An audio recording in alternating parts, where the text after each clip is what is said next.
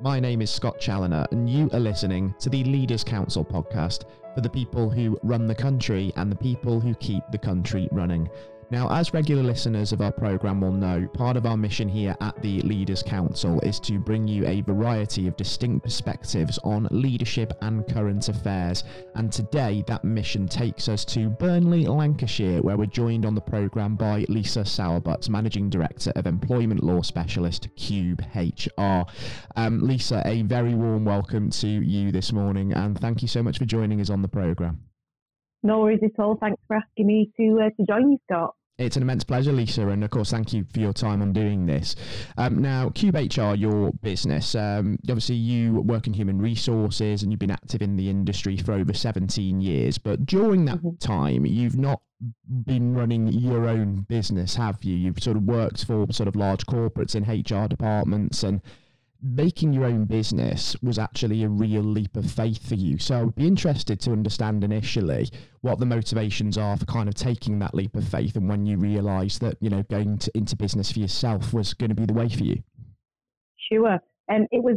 I have a business really by accident, Scott, as a lot of people do. My story is I've worked in HR for 17 years, wouldn't know how to do anything else if I tried. And I love it. I love what I do. I've always really, really enjoyed my job. And when I worked in my when I was an employee, I loved my job there. I worked in a very male-dominated industry, and we were just about to get a new female MD, so I was quite excited. Unfortunately, her people values didn't align with mine, and she was all about profit, and I completely appreciate that. It's a large corporate, they've got shareholders to answer to. However, as a HR professional, I just couldn't get on board with some of the stuff that she wanted to do and some of the agendas that she wanted to push through. So I made a decision that I didn't want to be in that environment anymore, and I quit. No job to go to. But I was on 3 months' notice, so I thought that's loads of time to go and find something else. I used to get amazing feedback where I worked, so I thought, you know, I'm pretty good at what I do. I should be able to find a job reasonably easy. I did. I got headhunted once it was, you know, word got out that I was on the market. I got quite a few different offers, but the other people kept saying to me, "God, you're so good at what you do. You should set up on your own. You know, there's a market out there for small businesses that need really good HR advice, and not these call centre type employment law specialists that are out there providing the service." So I thought, you know what? Why don't I give it a go? My husband and I sat down and did some numbers, and he was like, "Right, you can afford to have a go at it for a year. And if after a year you're not making any money, then you need to go and get a proper job again." So that's what I did. And here I am 4.5 years later. And there's 6 of us, so we've done okay. Yeah, exactly. And you managed to grow the business in what's ended up being sort of quite trying times. I mean, I suppose the first 2 years would have been sort of quite stable, but as soon as we got to 2020, of course, there was the advent of the COVID pandemic and all of the various issues that came with that. So what was it like for you sort of facing that kind of major challenge, that kind of crisis moment, if you like, and guiding the business through that? What sort of challenges came up and how did you get around them? Right. So, oh my gosh, loads of challenges. But at the time we went into the pandemic, there were only 2 of us, and the phone rang off the hook. And couple that with the fact that I'd started doing an MBA in the September before. So I was doing an MBA, running a business with only 2 of us in it, homeschooling a 7-year-old at the time as well, because my husband was also extremely busy. So between us, we were trying to have to juggle that as well. And to top it off, I was watching the news one day, and I was watching these frontline workers, and I thought, oh my gosh, look at the sacrifices that these people are making. What can we do as a business? I just felt really compelled to help. So we decided to offer our advice free to companies that needed it. So you can imagine how many people took us up on that offer. So then we weren't making any money either. So it was a huge, huge challenge, but I kept getting up, working a million hours, doing everything that I could, just doing my best. And Claire, who works with me as well, both of us together, we just did our best. And so that money, that year, we didn't grow. Well, we had very, very slight growth. But as a result of that, and as a result of that graft, and as a result of doing something that nobody else in our industry did, we sat back and watched our competitors doing buy now, pay later, special coronavirus deals, and we did it all for free. As a result, we grew massively in 2021 because I think people saw us in a different light, and so actually these guys really care.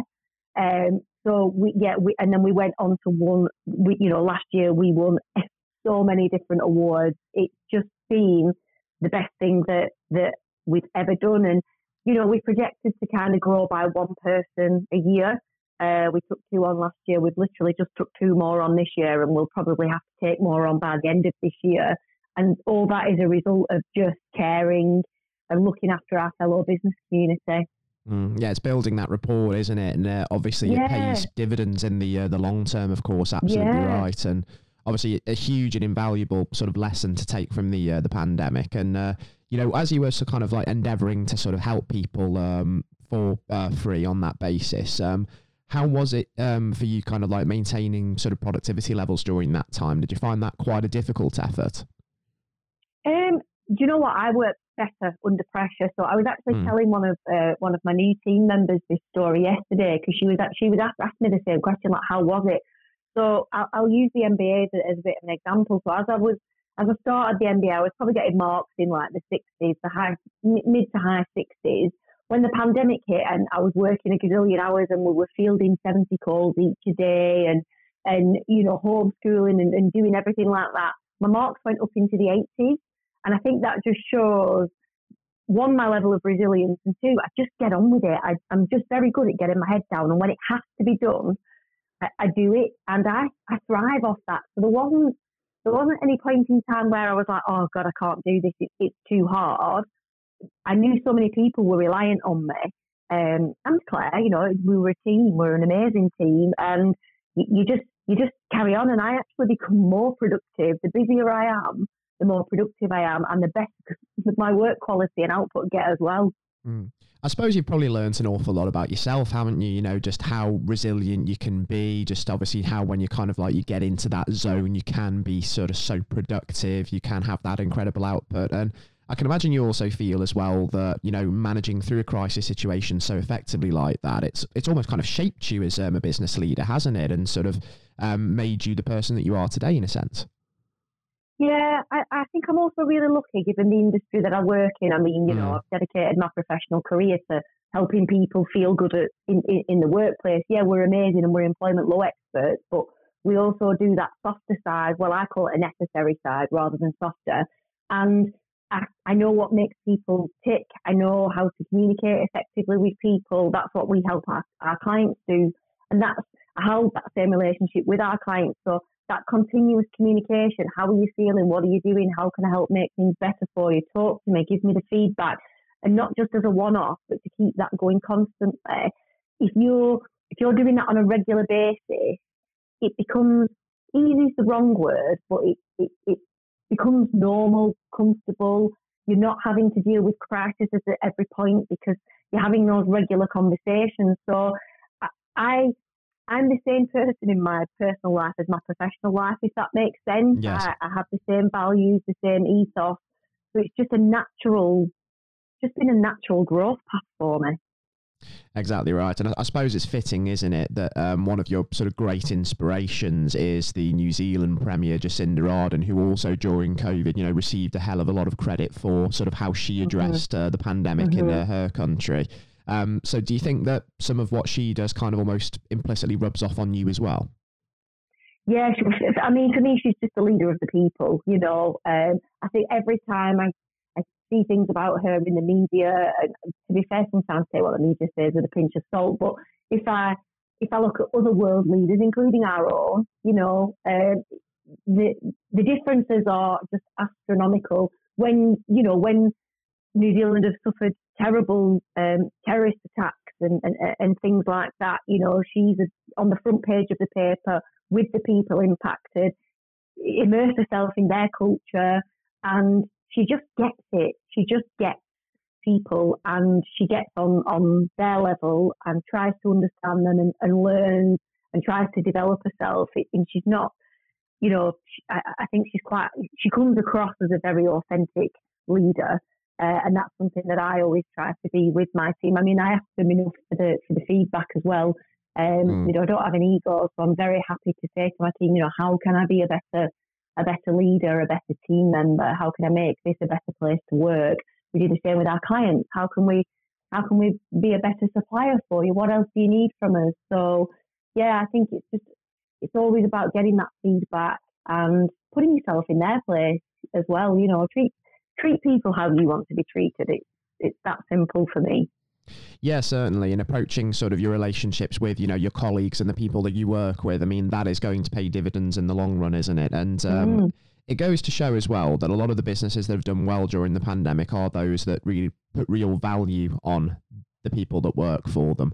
And something that to me has been very, very obvious during and certainly in the aftermath of the pandemic as well is that we're becoming far, far more aware of our own mental and physical well-being.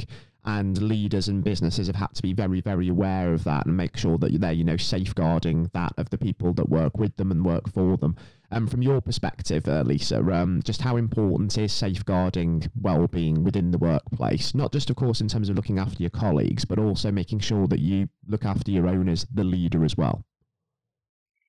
Yeah, it's difficult. We do sometimes neglect ourselves, and I think we have to accept that does happen. And most leaders, it's like I alluded to before, we thrive on that passion and that being busy and everything. So we are a little bit more resilient. And I would always want to put my team first. I do, when I talk to anybody, I always want to make sure the team are happy, because if they're happy and they can look after things, then that makes it easier and better for our clients. So where we've seen real successes with our clients, and we've heard out there as well, is when they are, again, it always comes back to communication for me. When they're out communicating with the staff, how are you feeling?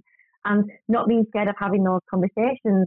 And as a leader, okay to be vulnerable and say, you know what, guys, I'm not feeling it today. I lost my dad in September and I went through a really hard time. I was really, really close to my dad.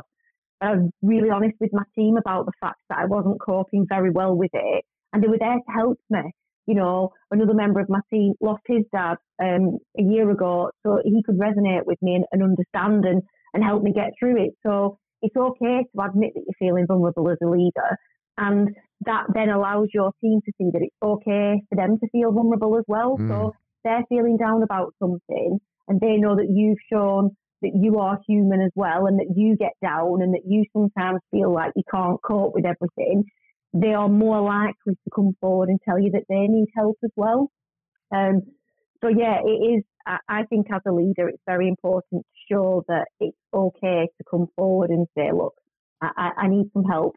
And you also need to be encouraging those conversations and giving people an outlet to do that, whether it's via employee engagement surveys, whether it's via employee forums, whether it's just having a massive open door policy or whatever. And I think sometimes leaders get scared because what if somebody does come to them and say, do you know what, I'm feeling really down at the minute, and that leader might not know what to do about that. But all leaders need to do is provide that forum to open conversations. There's so much help out there, and if anybody listening to this doesn't know where to turn to, give me a shout. We have got so many contacts and so many places that we can signpost different levels of stress and mental health and well-being to. All we need leaders to do is encourage those conversations. That's exactly right, isn't it? I think you've got to show that authenticity as a leader, that vulnerability, and you do encourage others to come forward, don't you? You encourage that sort of open dialogue, and we see that obviously when it comes to, the tough recruitment environment that we're seeing at the moment, we're seeing that employees are sort of very, very aware of which businesses kind of have that network in place and which don't, because the sort of questions and the demands that, the employee has on the employer, they're starting to change, aren't they? We're a lot more conscious now of what are your wellbeing policies, what is your sort of corporate responsibility policy, and so these are all things that leaders do have to be aware of. It's sort of the changing face of what the worker wants and the changing face of leadership. Absolutely, yeah, and I think as well, gone are the days where you go for an interview and it's like, oh, I really want that job. Now we're in the other position of, the employer thinking, flipping heck, I really want this candidate, and what do I need to do to secure this person? It's a candidate's market out there, and we are seeing so many people choose. You know, it was only yesterday we were chatting to a potential client who wants to work with us, insisting that they need to be in the office, and we were challenging that. You know, why? People don't want to be in the office all the time. Some people do, don't get me wrong, that's the environment they thrive in, but majority of people want the hybrid working or whatever. And if people are staying stuck in the ways, we were saying, you are probably going to struggle to get the personality fit that you want, for the values that they want, and you saying they need to be in the office 9 to 5 and this, that, and the other. It's not going to fit. Where we've seen clients have that massively flexible approach and focus more on outputs and hours of work, and who cares where people work from? What difference does it make if they can do a good job? What does it matter? And why do people need to work 9 to 5 anymore? I get it. You know, there needs to be some core hours work, so you've got to make sure you're available to service your clients. But come on, you know, the days of being chained to your desk 9 to 5 are way gone. And unless employers get out of that mindset, then they're going to struggle, and it's going to get harder and harder for them. It certainly is, and it seems to me certainly that the hybrid model is here to stay, because you balance the benefits to the work-life balance of working from home. Obviously, there's a degree of self-management that has to go into that, but also you keep the office environment for when you want to go and use it, and that allows that kind of the in-person interaction, the in-person sharing of ideas, and that obviously promotes those kind of water cooler moments, as they call them over in the United States, where you drive innovation forward and you bounce ideas off each other. I mean, that's important as well, but the blended approach, I think, is going to bring sort of the best of both worlds together. Yeah, it is massively important. And again, you know, we've seen clients go completely remote. They don't even have an office anymore. But what they have done is make sure that they've got touch points. So they'll have online lunches and they'll make sure they meet in person once a quarter, because people get lonely. And I think that's the thing. We got used to working from home because we had to. But now, you know, where people went totally remote, they're now seeing that that's having a detrimental impact as well, because instinctively we're pack animals. We are social. We need that human interaction with people. So, you know, even where people have gone fully remote, they're now saying, actually, that doesn't work either. We need this, definitely need this integrated approach, and to get together and to have a laugh. Like you say, the water cooler moments are massively, massively important. Exactly right. We are social creatures as human beings. And again, we've said the word already, the C word. It all boils down to that communication, doesn't it? And, you know, we need to be together. Absolutely right.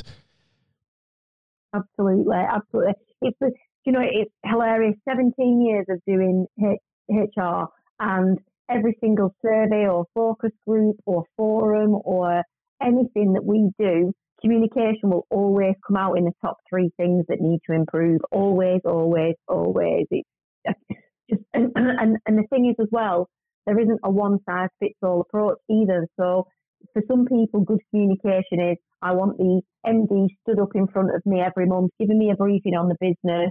The person sat next to them, that's their worst case scenario. They're like, I don't care what he has to say. I want to speak to my line manager every week and know how well I'm doing.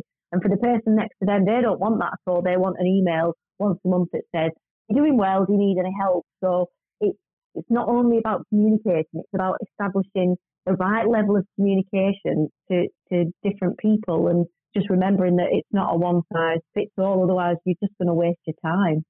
Exactly right. It's making the needs, it's making it conducive to the needs of everybody, isn't it? And making sure, you know, that communication is sort of, you know, consistent throughout, and everybody's needs are tailored to. And interestingly as well, Lisa, as sort of, you know, a specialist in HR as you are, just because a lot of our viewers tend to be of the kind of younger entrepreneurial mindset who might be considering starting a business of their own. Given your experience of not just, of course, the HR realm, but also starting your own business as well, if you had to give them sort of one huge piece of advice to start on the road to success, what piece of advice would that be? I'm going to give 2, if that's okay. Absolutely fine. Yeah. And they're both very hard to do, and I struggled with it when I first started. Number 1, ask for help. you sit there thinking, oh my God, like I can't go and ask. Like, so I was like, there's no way I can go to another HR person and say to them, how did you set up? What did you charge? What did you do? Because they'll think, oh, here comes a competitor. She just wants to like steal all our business. There is enough work for everybody. So I know of 3 local HR companies that have set up. And when I heard about it, I offered to meet them. I offered to help them because I would never want them to feel like I did. And there is enough work for all of us. So do not be scared to ask for help. There are amazing people out there. It doesn't even have to be in the same industry, just anybody else that's set up a business, because there are things that you won't have thought about. So I don't know how to do marketing, sales, finance. I know how to do HR. You know, I don't know how to run a business. So there's little things that you won't think about. So ask for help would be my one piece of advice. My second piece of advice, do not undervalue yourself. So it's very easy when you first start to say yes to everything because you need to earn money. And I did that. I said yes to everything. I did work that I didn't want to do. I really undervalued myself. And it's very hard to then unpick that, because you end up with clients that are paying you peanuts to do a load of work that as you grow, you then don't want to do. So just be confident in what your offering is and say no to the stuff you don't want to do. So that would be my 2 pieces of advice.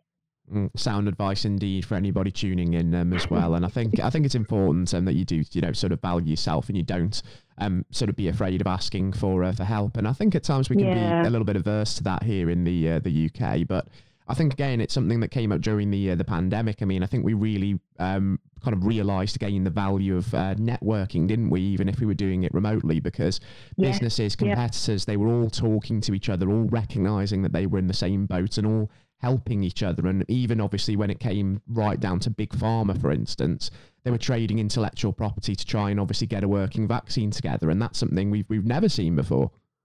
Yeah. I mean, I was a massive face-to-face networker before the pandemic, and I really missed it. I'm very social. I love being in a room with people, getting to know new people. And that's something else, to be fair, I struggled with when I first set up the business. And I do still now. If it's a room full of strangers, I'm a bit like, oh gosh. But yeah, when it went online, it was a bit of a lifeline for me, because like I said, I am social, and there's still now networking groups that are staying online because that suits people. And I think definitely for more introverted people as well, not having to walk in that room, it's easier to just sit on a square on Zoom or Teams or whatever, isn't it, and kind of meet people that way. So that's something else for new people. If you're setting up your own business, don't be scared to get out there. Some of my best friends now are people that I've met out networking, because they're in the same boat as you. They get it.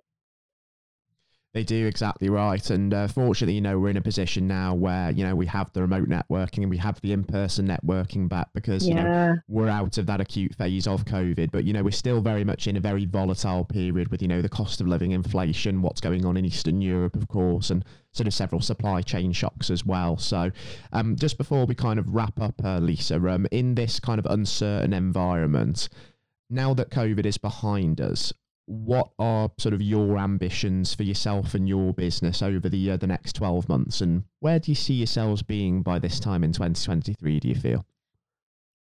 So I've always never been a massive one to be like, oh yeah, this is where I want to be in 5 years. Like I said, this business happened by accident. I never meant for this to happen. I was going to go and get another job. So I've always, we set a budget for the year because obviously we've got salaries to pay and bills to pay and everything, but we've never had this like huge trajectory of growth. I always said, if we grow by one person a year, that's great. Something that we have done more over the last couple of years, we've invested all our profit in building our own software. So we now have our own HR software. It's called HRX People.